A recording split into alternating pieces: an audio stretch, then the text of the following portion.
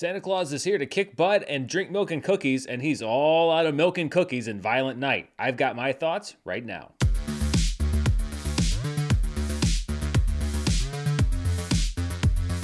Hello everybody, I'm Dan Murrell, here with my thoughts on Violent Night, the latest holiday film to hit theaters in the...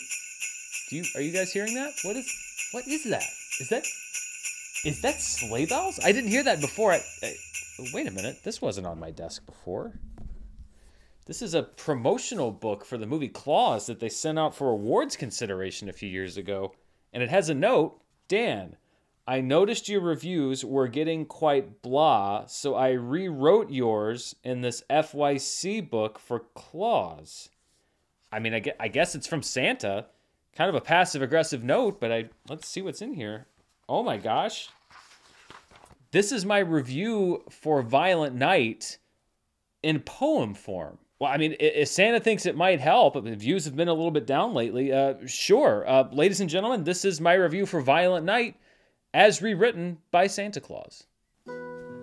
'Twas 3 weeks before Christmas, and as happens each year, a new movie was out, full of holiday cheer. Most are for families, much like Rankin and Bass, but this year is different, because Santa kicks ass. Playing Santa this time is Stranger Things' David Harbour, and this disheveled Kris Kringle is in need of a barber. For years, Santa's brought cheer, but he's in for a shock because kids these days care more about cash and TikTok. But just when Santa is ready to finally call it quits, a family's held hostage by these little twits. I think Santa did a little bit of self-censoring there. So even though they're rich snobs, Santa decides to save their bacon by channeling his best Liam Neeson from the action film Taken. Tommy Wirkola directs, and this isn't his first rodeo. He also brought you Nazi zombies in the movie Dead Snow. And the writers behind this fresh holiday tonic are Pat Casey and Josh Miller, who brought you both Sonics. If classic Christmas movies are part of your holiday scene, there are plenty of references to make you point at the screen, but these aren't empty nods like a Family Guy joke. They'll make you spit out your soda and perhaps lightly choke. To begin with, this Santa is more John McClane as he makes these dumb robbers writhe around in great pain. And as the blood flows and the gore makes you groan, you'll see what would happen in a real Home Alone. Beverly D'Angelo's there too, from Christmas Vacation, as a wealthy Ms. Scrooge who's unbothered by inflation. The dad's Alex Hassel, translucent from The Boys, though there's no Billy Butcher dropping C-words with poise. Alexis Louder plays the mom, though she's mainly a prop. She had a lot more to do in the underrated Cop Shop. And John Leguizamo's the bad guy with that Alan Rickman flair. Between this and The Menu, he's on quite a tear. But the standouts are Harbour and young actress Leah Brady, who plays the real believer Trudy, Santa's favorite young lady. It's a great kid performance with some holiday flair, and Trudy and Santa are a great Christmas pair. I laughed and I cheered as the crooks were dispatched. When it comes to dark holiday comedies, Violent Night is unmatched.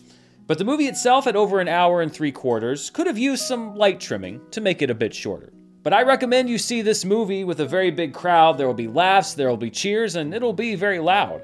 Just watch it at home, the streaming crowd will claim.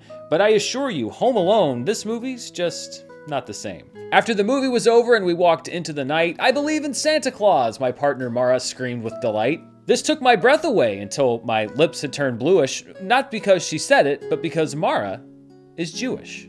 So yes, Virginia, I think you should see Violent Night, and after the movie's over, you might say, hey, Dan was right. Because over the years, I've seen many Christmas movies come and go, but there's only one where Santa kills a man with a candy cane and a deep ho ho ho.